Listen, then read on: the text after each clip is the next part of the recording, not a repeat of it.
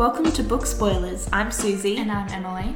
Here we're going to talk all things book related, with no regrets when spilling all the secrets and surprises of our most recent reads. Now, some of these will be our favourite books, whilst others were just misses in our opinion. So follow along on this journey to find out what to read, what to avoid, and what to get excited for. Today we will be discussing Heartstopper Vol.3 by Alice Oseman.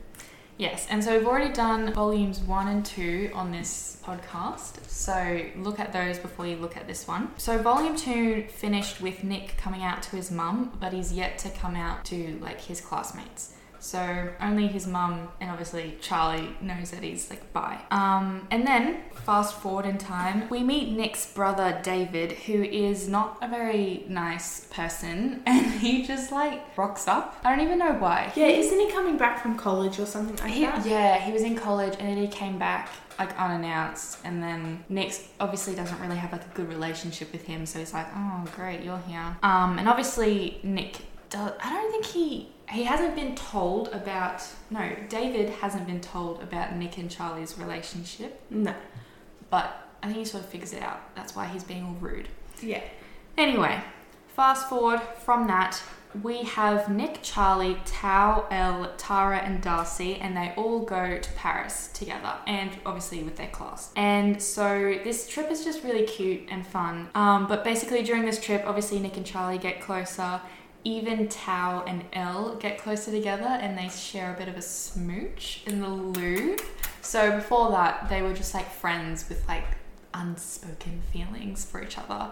But finally they admitted it to each other, and it was really cute. And then Tara and Darcy are obviously still together, and they're going strong. And then they basically just do a bunch of sightseeing around Paris. We find out that Nick has a French dad. Yeah. So that's fun, and he can speak fluent French, and so Charlie's oh my god, I did not know you spoke the language of love. Yeah.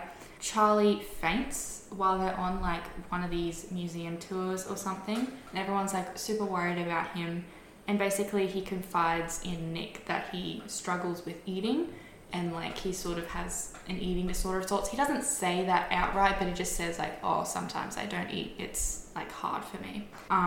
So Nick sort of makes sure to keep an eye on him a bit more for the rest of the trip, make sure he's eating food, etc. And then Tara has a birthday party whilst on the Paris trip. They all go into one hotel room. Obviously they sneak in alcohol. It's a really great time. Harry also shows up, and if you remember Harry, he's the bully from volume 1 and 2. He is also a homophobe and is really rude to Nick. Well, not Nick. He's friends with Nick. He was really rude to Charlie. But basically he comes and he apologizes, and you think it's yeah, he's apologizing, but Charlie's no, I'm not gonna accept that. You were really mean to me, so bye-bye. And so that was a power move for Charlie. And then they have this scene where they do it's not spin the bottle, it's truth or dare. And so during that time, there's a question, because Charlie had this love bite on his neck, and everyone was oh my god, who gave it to you? And so during truth or dare, they're I dare you, or the truth was, who gave you that love bite? And he's oh my god, so flustered. But then Nick finally is it's okay, we'll just tell them that we're dating. And so they reveal that they're dating, and it's oh, so cute, because Nick's yeah, we're dating, I'm bi, it's all cute, and everyone's so happy, even though I think everyone sort of knew. Yeah. They were it's kind of obvious. Yeah. You guys don't keep it a secret. The book basically ends them coming home, and then I think Nick is sort of Googling about eating disorders, because he's worried about Charlie. And then I think Charlie was Googling how to tell someone you love them, and so it's it's cute because they're at that stage where they love each other and stuff. So yeah, and they're kind of worried about each other, and I gotta make sure he knows that I love him, and I gotta make sure that he's okay. He's okay. Yeah, it's really sweet. So that's pretty much it. Hey, tropes. There weren't many tropes in this book.